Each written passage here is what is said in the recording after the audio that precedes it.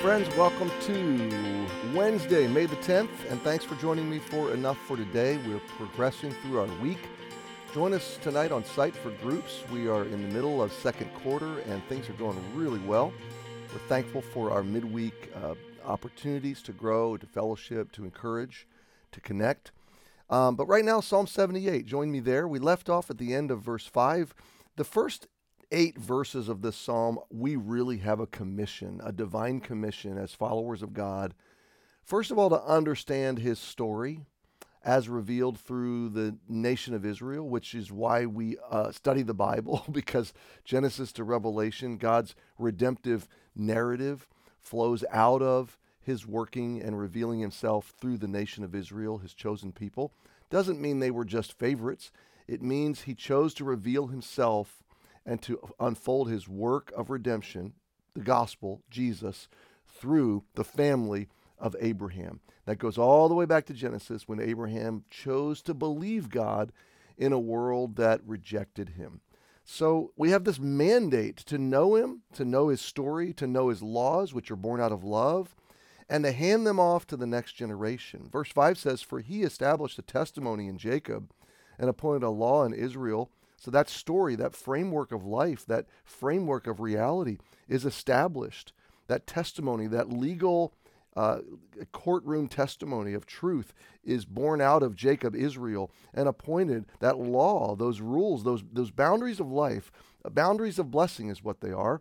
It's in this framework is how life works. So you're going to have the most blessed life, even in a fallen world, as you understand and align your heart and life with the laws of God. The number one law being the law of liberty in Christ Jesus, the law of grace, the law of mercy, the law of covenant love. So it's a wonderful faith-based relationship of growing up into the laws of God out of grace and mercy and out of his work in our hearts. Anyway, we pick it up in verse 6, that the generation to come might know them, might know these laws, might know this testimony. Even the children which should be born, who should arise, why? Now we talked about generation to generation to generation. But look at verse 7.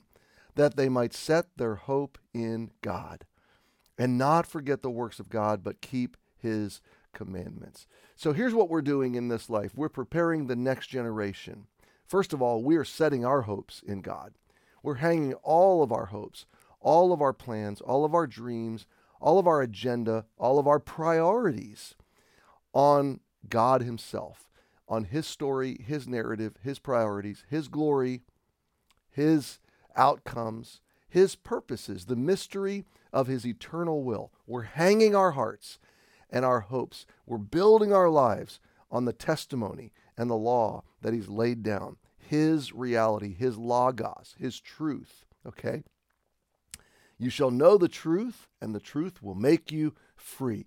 We are setting our hopes in God, and then we're teaching the next generation. We're showing them that he is faithful, he is reliable, he is lovable, he is loving, and they can set their hope in God. And by the way, everybody sets their hope, all of it, in something or someone.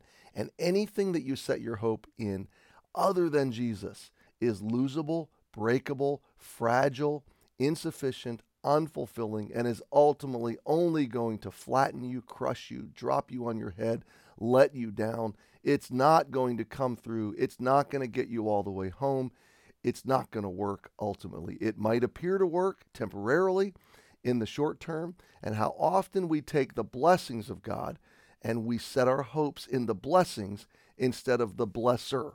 We set our hopes in the circumstantial, in the trivial, in the temporal, in the material, instead of in the creator of all these things. We get the priorities all out of order. We set our affection on things below instead of setting our affection on things above. And what God is saying is, put your hope in me.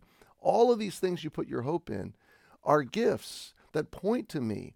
They're little windows through which you see my love and my heart. You see my generosity and my lavish mercy and grace. So look up at the giver and hold on tight.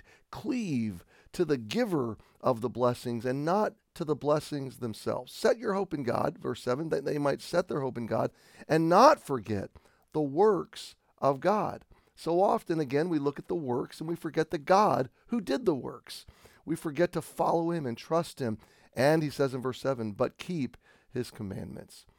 That we, the next generation and the generation following them, would wrap up and cleave to God, put their hope in him, remember his works, and keep his commandments. Verse 8, and might not be as their fathers, a stubborn and rebellious generation, a generation that set not their heart aright, and whose spirit was not steadfast with God. So the psalmist is now going to unfold the failures of a previous generation. A stubborn, rebellious generation, a generation that rejected God. And we're going to see from verse 9 and forward, this generation that turned their hearts away from God. And we learn a lot from these verses. One thing we learn is that the sins of one generation do not have to pass on to the next generation. It is a decision. It is a choice. And any generation can break the chains of the past. So regardless of your past, you're not merely a victim of the choices of those that came before you. Maybe you have a long history of people rejecting God and rebelling against him and breaking his laws and violating his covenants. Maybe you come from a long line of rebellion. But you can learn from that rebellion, just like the psalmist is going to teach us from the rebellion of the children of Israel and wanting the next generation to repent, to turn back, to be revived.